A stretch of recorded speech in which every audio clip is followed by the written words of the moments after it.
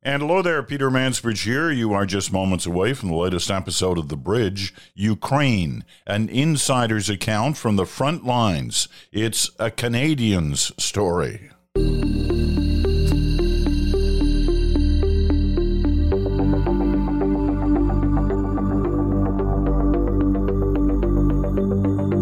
And hello there, Peter Mansbridge here from Toronto for this day.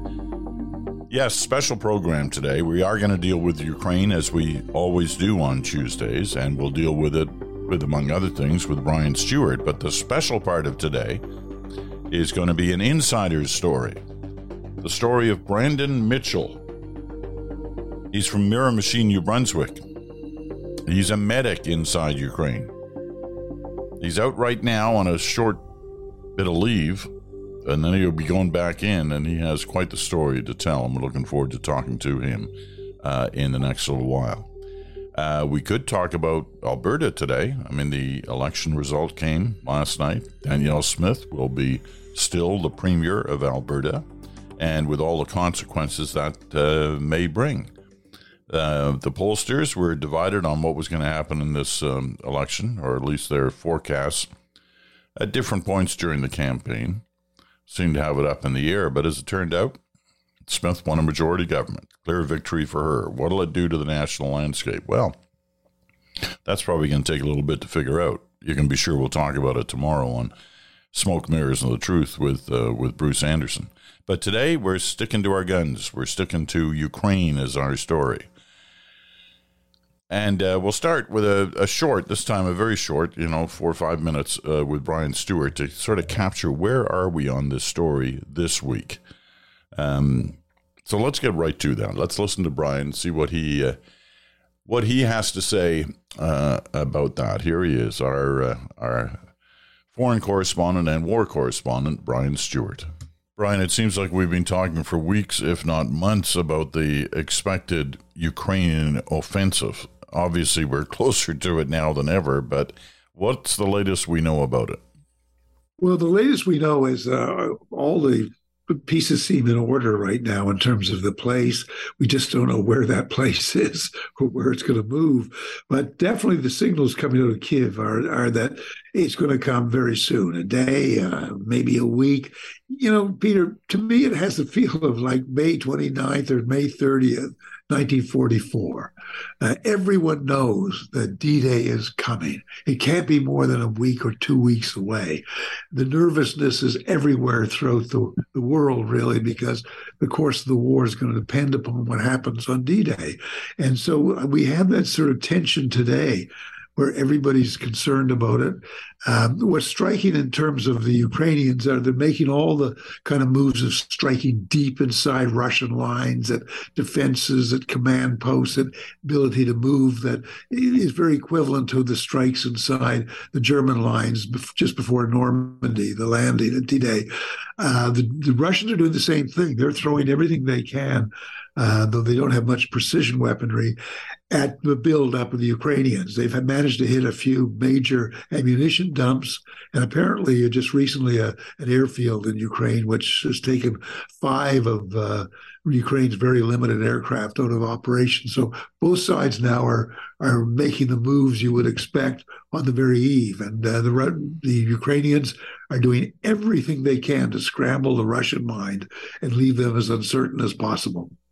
I love that you're using the D-Day 44 comparison. We're coming up just next week on the 79th anniversary of D-Day. And as a result, next Tuesday, we're going to use our time with you to actually sort of reflect back on it, on right. D-Day. I mean, it was, you've often, said to me, not only was it the greatest, seaborne invasion in history at that moment, but it was probably the biggest gamble of any gamble taken by a major force in terms of a battle. Absolutely. And everyone was holding their breath. I mean, had D-Day been a failure, a lot of historians say there's no value in the what-ifs of history. I think there's enormous value in looking at the what-ifs. If D-Day had failed, that would have eliminated the liberation of Europe in 44, 45. I think the Allies would have had to regroup through Italy and the south.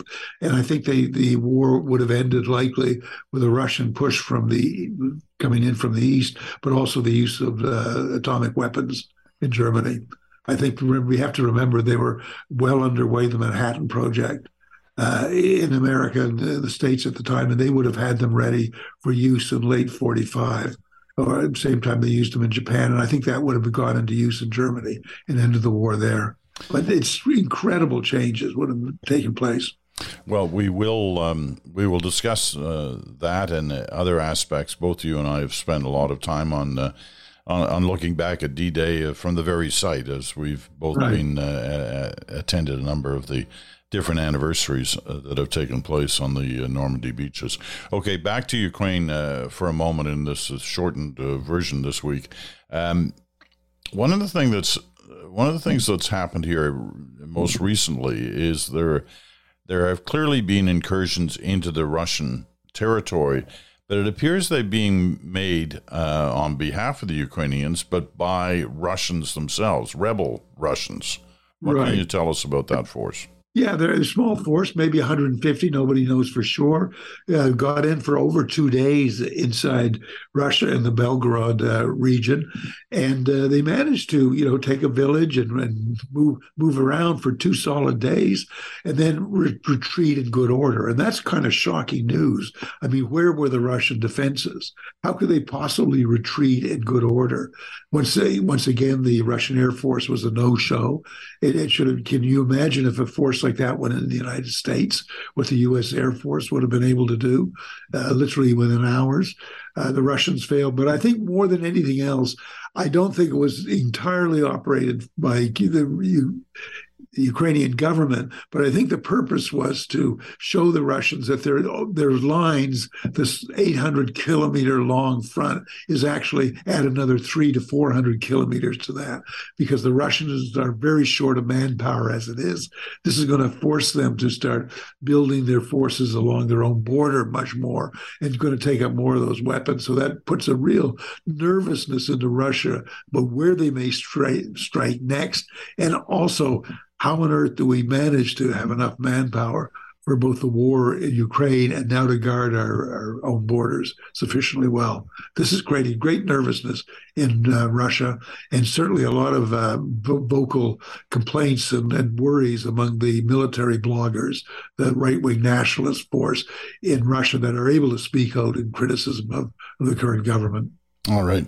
Brian, just giving us the headlines this week, but look forward to our discussion next week on D-Day, and looking forward to the conversation we're about to have with a Canadian medic who has been working in Ukraine right at the battlefront. So, Brian, for this, thank you very much. Talk to you next week.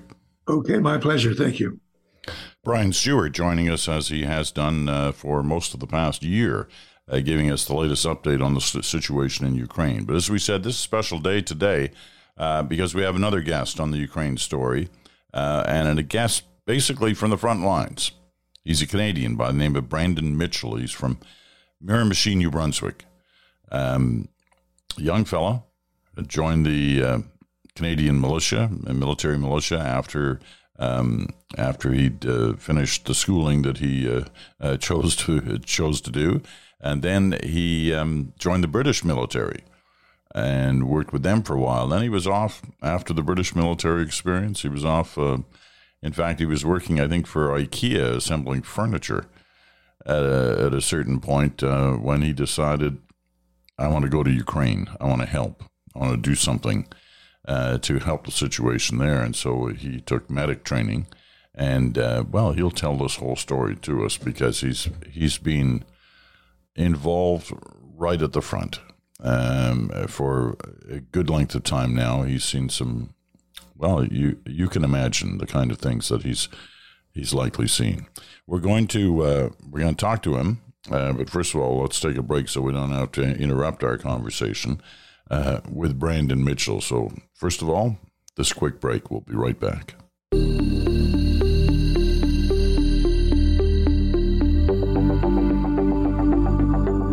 And welcome back. You're listening to The Bridge on this Tuesday. You're listening on Sirius XM, channel 167, Canada Talks, or on your favorite podcast platform. All right, time for our special interview with Brandon Mitchell, a Canadian who has been serving in Ukraine. So let's get to that right now. So, Brandon, whatever made you want to go to Ukraine, to get right into the action, in the battle zone? What made you want to do that? I didn't plan on that. That just sort of happened. For me, I'd been out of the army a long, long time. Never been on a combat tour. That's the British Army, right? I joined the Canadian Reserves. Right. I was in Gagetown for a couple of years. I had an option to join the British Army, and that seemed like an adventure. You know, where was I going to go? I was going to go to Petawawa, or I'll take a chance somewhere else. I was 18, 19. Yeah, I didn't go to Ukraine with any of those expectations at all, Peter. I went there possibly to be a humanitarian worker. I did not know what that was. I was asked after my first week, do I want to join a combat medical battalion? So I came to help. So I had a little ponder for about 30 seconds, and I signed up. Okay, I want to get to that decision making, but first of all, so it was Canadian Military Reserves, then British Army for a while. Yes. Then you ended up in Sweden working at an IKEA store building furniture, and then all this happened. The whole Ukraine idea happened. Long, rich tapestry of life. But yeah, I was quite proud. I worked with stone. I made some beautiful kitchens. I can help you out with that someday. Yeah, okay, I may need that. Okay, yeah. So in 30 seconds or what have you, when asked whether or not you could go right into the basically go into the action as a medic, you decided yes. Now, yes. What made that decision? Why did you knew what you were getting into by that point. This is a brutal, ugly war, and you knew you were going to see it right up front. What made you want to do that? Well, I wanted to help. I don't have any children. I'm actually a member of a 12-step program, which are really well known in Canada. A big part of it was community service. You know, over 11 years without a drink or a drug, I learned a lot about community service, volunteering with kids and amateur boxing. That was a big joy, but just on the pure chance to help. And what am I going to do in Ukraine? I don't know, but that was my chance. Do you take it? Do you step up to the plate? Or do you not? Nobody's interested in something you didn't do. But that's not why I went there. I had an opportunity, and I'm an atheist, if I can be honest, but I talk to God sometimes. I've been talking to God over the past year and a half. And what does God tell you about the kind of things you've seen, which you must have seen very early on in this venture of yours? Well, for me, the biggest thing that helps, and I've learned this over the years, if I've got a choice to make, right or wrong, anything in life, anything at all, when it comes down to something, the answer comes to me in a millisecond. And everything else that comes after 1 second later, that's rationalization. That's fear, that's justification, that's lazy, that's 9 times out of 10, if I follow that impulse, when I'm in a good spirit, it's never led me wrong.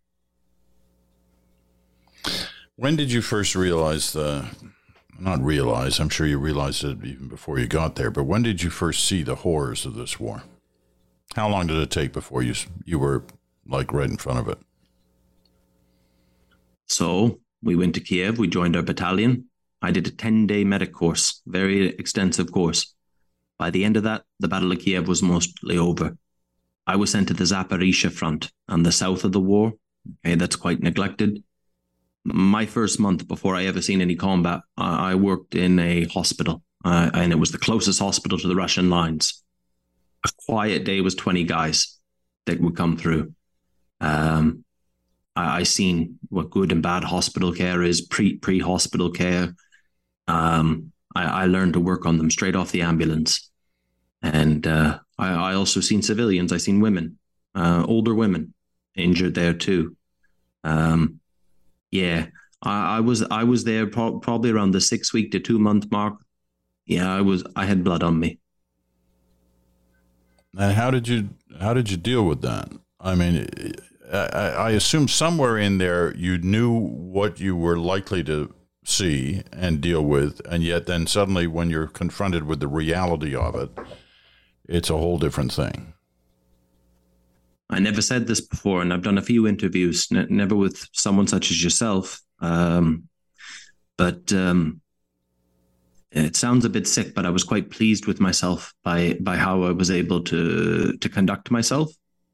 I learned training, and it's so simple. When a casualty comes in, there's an algorithm, a protocol to follow, and all that is to clear a pathway for a surgeon and an anesthesiologist, and it's 20 minutes, 25 max, and they're off to Dnipro to further cities, for further care.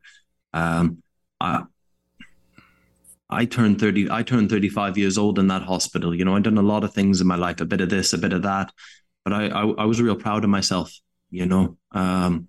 How I conducted myself, and it was real simple, Peter. Only once did I ever get sick there, and that was actually a conscious woman. I don't want to be too graphic on your show, but she'd lost half her hand, and I was holding her skin and also a vomit bag, but she was crying, and I got really dizzy. But the doctor had seen that before many times. He didn't speak good English. He said, "Are you going to be okay?" And I didn't know, and I just took 5 seconds. Who knows how long I took, but I said, "Yeah, I'm okay." That's the only time I've ever paused. And that was 2 months into the war, 2.5 months into the war. I've done more since. Well, when you say you are proud of yourself, I think I understand what you're saying, but let me just explore that for a minute. When you say you're proud of yourself, or you became proud of yourself, it's because you didn't turn away, because you didn't kind of run from it? Well, no, mostly in the hospital, it's how I was able to conduct myself, to help others, but to be an asset. Like to be like a referee, like a good referee. You'd never know he was there. You know what I mean? He's not interfering too much, but he's definitely part of the game. That's what I was proud of. It was almost like, I don't want to talk down on myself. It was almost like a dog. Like I was saying to myself, good boy, good boy. When it came more to the front, casualty evacuations, civilian evacuations later on, I've even been wounded myself. I didn't internalize it so much like that. Scared going in, very scared going in, not scared during the work. And then at the end of the day, whenever you can put your head on the pillow, or I started smoking again during the war quite heavily.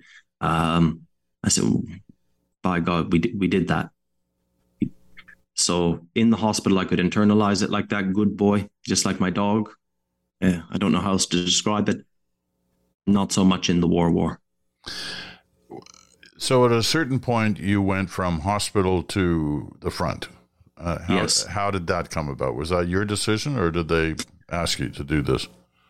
Well, my battalion, hospitalers, we're unique. We send ambulance teams. We send medical support teams to join a different brigade, a different battalion, all across the war. And it could be for a month, 2 months, whatever the need. In emergencies, they've gone for less. I have.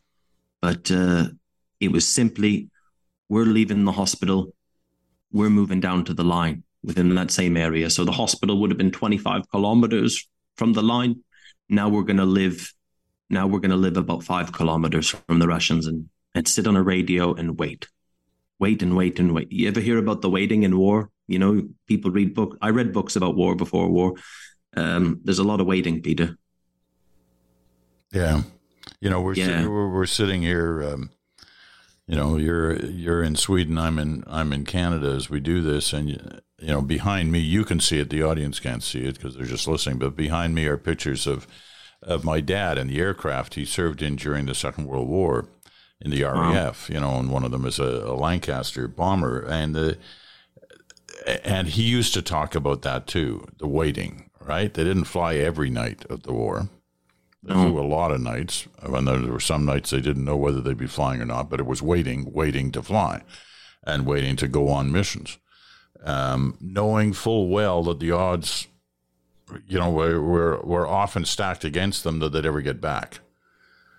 And on some of these things that you did, some of these situations at the front you were in, there were a lot of people getting killed or severely wounded, and not just the soldiers fighting, but including the medics trying to help them. That's correct. That's correct. You knew this going in. You knew this every day. How did you deal with that?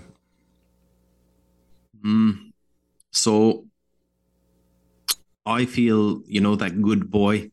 I feel an obligation. I have friends, and I have good personal friends that, I can't control the way the world works.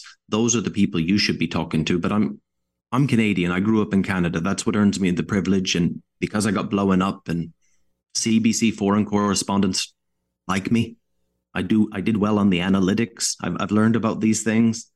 Those are the people you should be talking to. But I can't control the world.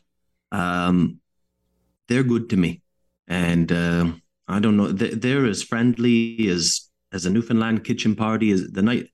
They could teach us a few things, but the more they did for me, the more I felt invested. Do you understand? Mm-hmm. Really invested. I don't get scared of what you might think I get scared of, what I thought I would get scared of. I get scared I won't do the right thing.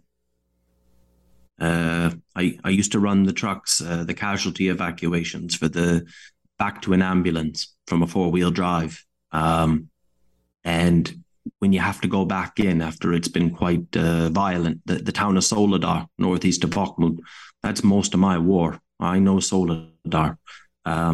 My biggest fear was when I was driving them out to switch them to an ambulance, that I'd get scared and I wouldn't go back in. I was scared of getting scared. But I always did my job, and a little bit more evidence, just like, like a professional athlete. Have you ever listened to them talk after their career is over and they reflect? They didn't know what they could do till they did it, but the more they did it, the more confident they were. They were just shooting pucks. I don't want to compare it to that, but I'm no matter how much experience, I'm still scared that someday maybe I won't do the right thing. But that's it. Some of your friends were in that situation, and we heard just again recently of a couple of Canadians who were in similar roles as you performed, who didn't make it out. I know the road. I know the very road they were killed on.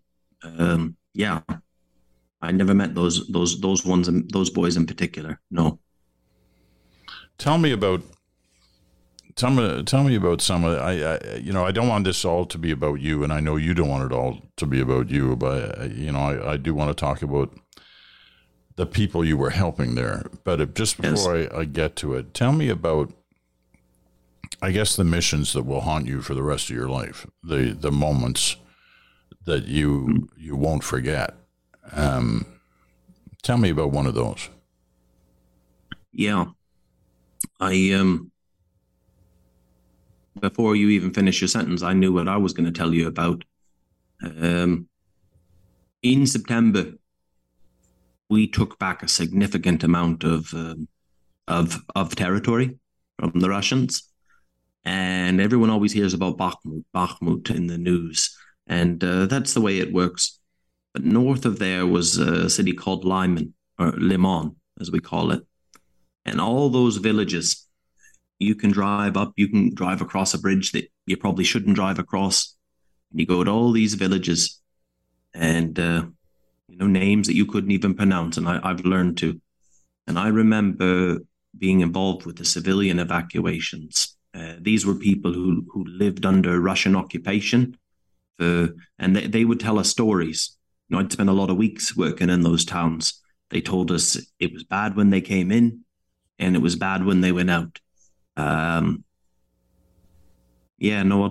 tell you too quick. One day, and we couldn't work at night. An old man, and he might have had dementia. He was a bit troublesome, and stubborn to leave. And we were going to be working that town for a week to try to get people out to humanitarian organizations. Medicine Sans Frontier can help as well, but they don't go to these places. I said no, because we can't drive. We can't drive after dark. We can't use the lights. And I said, we'll get you again. 2 days later, his house was burning. I went back through that village and the shelling, and we got a woman, but he lived 2 houses down. I couldn't find the body, but the house had been hit maybe an hour before we came.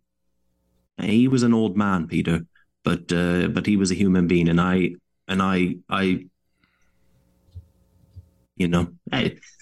don't blame myself, but I blame myself. I've also seen a man, his children, he refused to leave his home, not even 5 kilometers away from there. And the police came with us one day, and the police don't come. It's only the army.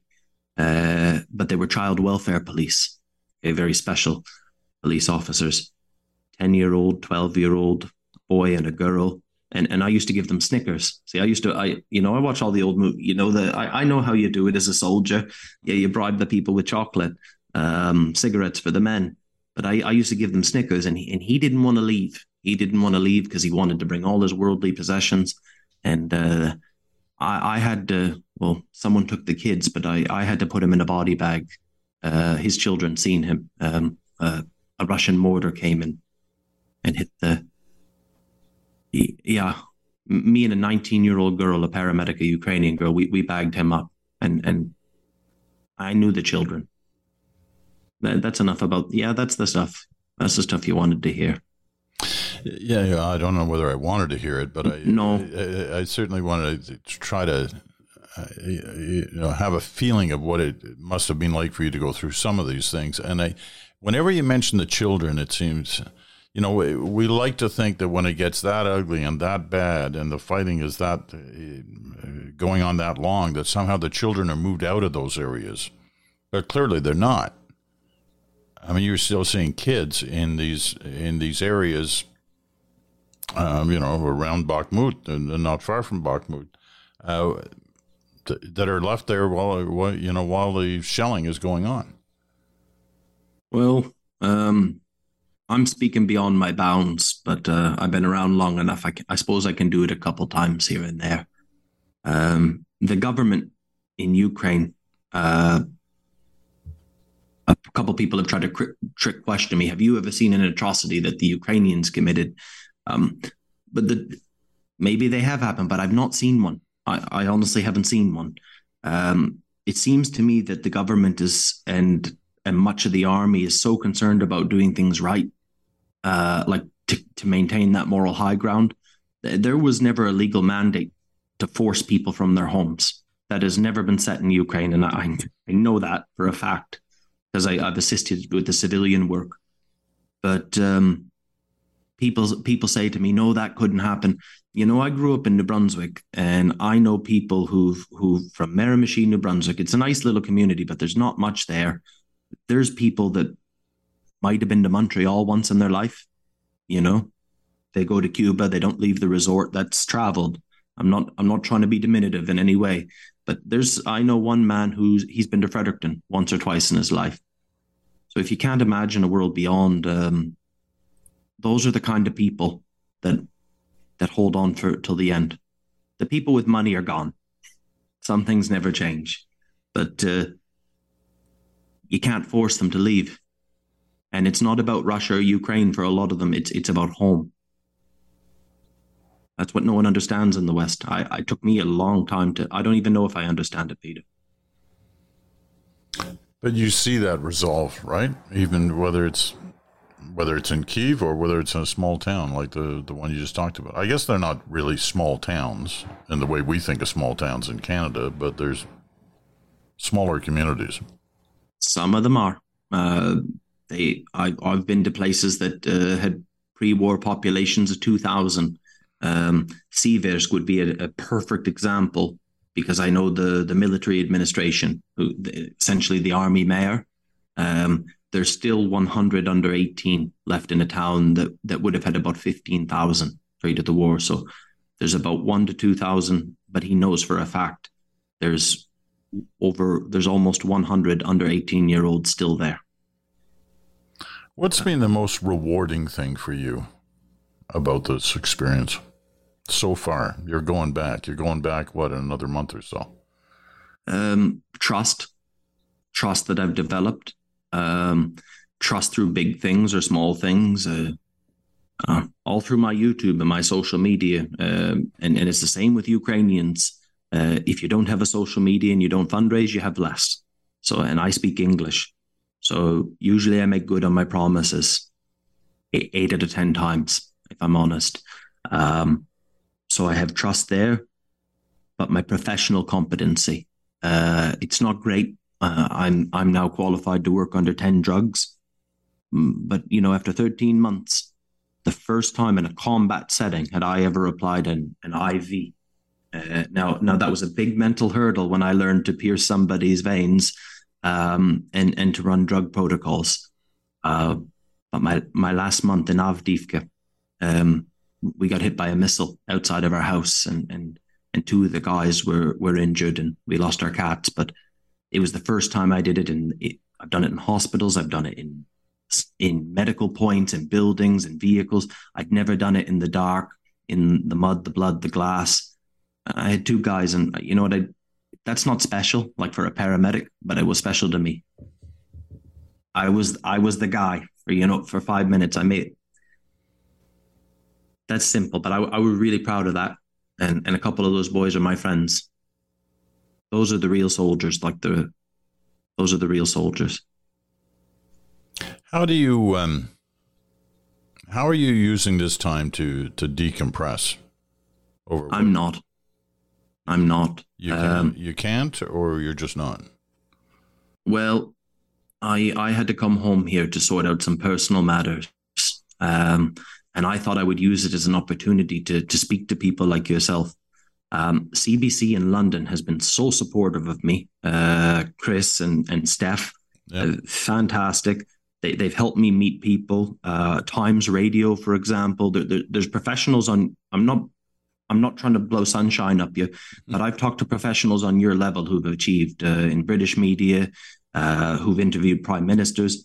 Also with YouTube, we have a big community on there. If Ukraine won't be covered in the mainstream, well, some stars have risen. I've been to Estonia, to Finland, to Denmark, to England, and now I'll come to Canada.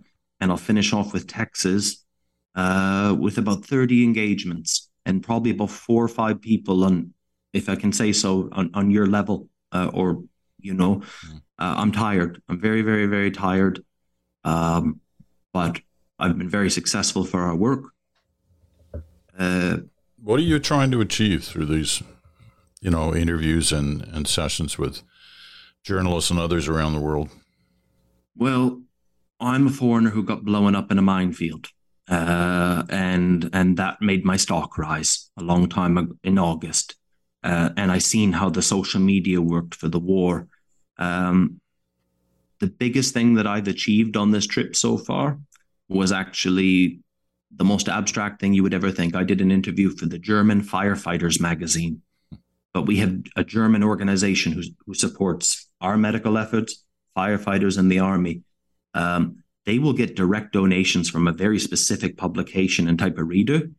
That will have the biggest direct impact. Times Radio, which is fantastic.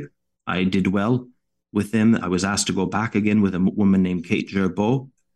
They're interested now in what's called a Frontline series, where perhaps I could introduce some of the company commanders that I've worked for who speak good English. And like, I bought this microphone just to talk to you. It's $200 and some microphone. It's a nice one. But I didn't bring my laptop to the war, but this time I'll bring it back. There's people out there who want to hear this stuff. Most of the world doesn't. So I'm very grateful for your time. But in my estimation, there's about 10 or 20 million people without Ukrainian blood that every day they're looking in on us. They send donations. They don't let us go. That's what I'm doing. I've been amazed, actually, Brandon, when you mention it, that just how engaged the Canadian audience is to this story. Certainly the audience for my program here.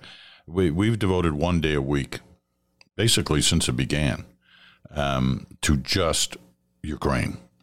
And we haven't wavered on that. And clearly the audience is engaged because they listen to it and they respond to it and they talk about it. And, Canada obviously has a connection with Ukraine, more so than most countries in the world. And very much so. And they're still engaged. Let me ask you a personal question, because it kind of refers back to something you said as we began our conversation about your relationship with God. Yes. I've been in some difficult places in the world, and while I don't have the strength of that relationship that you have, I do question God as a result of some of the things I've seen. That if there's a God, how can this happen? How can we witness? How can I see this and still believe that there's a God? So, you've seen far worse things than I've seen, and you've been in the middle of stuff, and you've, as you said, you were bombed yourself. Do you ask that question, and what's the answer? Mm-hmm. I act as if God exists, but I've seen. And I struggle with this because I said I debated with God for many, many years, growing up in a Catholic family. Then I even tried on my uncle's Baptist faith, but it didn't sit right for me. Wonderful man. I've seen it through people. I've seen God through people. I've seen it through young girls who are medical students. Who leave Lviv. They don't have to, they could have stayed. They work on ambulance crews. They work 12 hours a day. I've seen soldiers. I've seen things almost verging on supernatural, Peter. People. There's people that don't die in this war. I don't know how. You're not even going to take me serious, if I said that to you. But there's some people that despite all they've been through and the worst place I've ever been, and they were there for 5 days after that, okay, it gets worse, but they're still alive and they're still going every day. I don't know. Mathematically, it's and many people die every day, every day.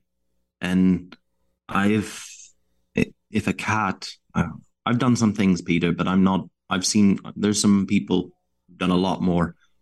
And there has to be something keeping them going, other than just their professionalism, their luck, I can't explain it. It makes no sense. Yeah.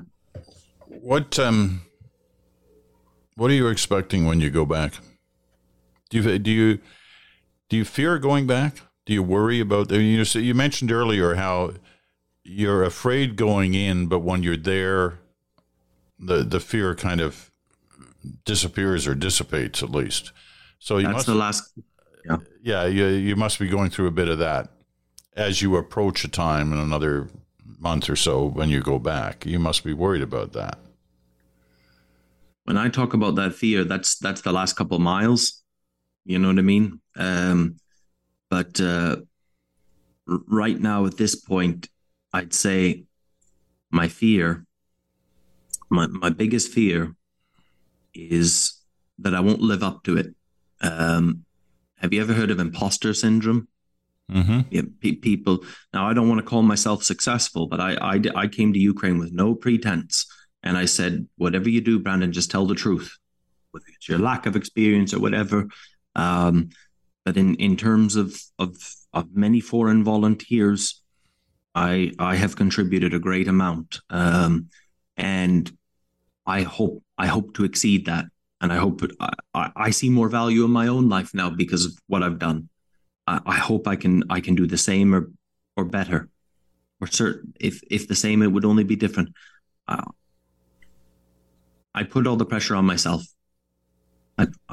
It's a great pressure, but that's okay because you don't know what I know. I'm the one who has to live with me. Have you made friends? And I ask that seriously because there will be people who will tell you that in these kind of situations, you actually can't afford to make friends because you don't know what will happen tomorrow. We don't name the cats and dogs. We adopt them, the strays, on all the army positions. But if that's what you mean. But no, I've made real good friends. And the reason I stayed in Ukraine, he's a grandfather. He shouldn't even be there. He was the chief medical officer for 1st Armored Brigade. That was my first war. But he, as busy as it was, he came all the way over because I was the first foreigner they ever had. And he'd served with the Canadians. He served with other units on United Nations missions. He understood the value. But this is a man of lieutenant colonel rank who gave me a hug. That wouldn't fly in Ottawa, Petawawa, not certainly with an RCR. I don't know about the Vandus, but do you understand? We're in a different time, in a different culture. I got friends. I got friends who were worried about me. My friend Maxime, his neighbor's house got hit by artillery the other day because we rotate in and out from the front to rear houses. But he's worried about me because pictures of my social media doing all these interviews. He says, "You look tired, my friend." Yeah, I've got some damn good friends, Peter. Yeah. You know what? I think we're gonna call this a day on this interview. But I know we're gonna talk again, and at least I hope I can wedge myself into your busy media schedule when you get back to Ukraine, and we'll check in with you to see how it's going this time around. I mean, all we can all hope is that somehow this thing is going to come to, an end of some sort in the, sooner rather than later. But given how long it's already run, so much longer than we thought it would, it's hard to make predictions on this front. But, you've opened our eyes to a lot of what you've been through and really just, I guess, scratching the surface of what you've been through. But we'll do more in the days, weeks, months ahead. I'm so grateful for you having me. And I watched you growing up. I'm a high school dropout, but here I'm talking to Peter Mansbridge. My family's quite proud, and friends of mine that are in Ukraine, a friend from Saskatchewan. You're talking to Peter Mansbridge, holy, But I just want to say thank you because I know you've covered Ukraine every week, and I don't know if you'll edit this out, but that CBC foreign correspondence team, they fight hard for us, Steph and Chris, and I know that. And they try to push it across the line with the editors in Toronto because they care about what they're doing. I know very well what you're speaking of and who you're speaking of. I mean, I've known Chris for a long time. Chris Brown, for those who are listening, was a terrific correspondent. And Steph Jenser, I've known since the day she joined the CBC in the late 1980s. And I've been around the world with Steph in my CBC days.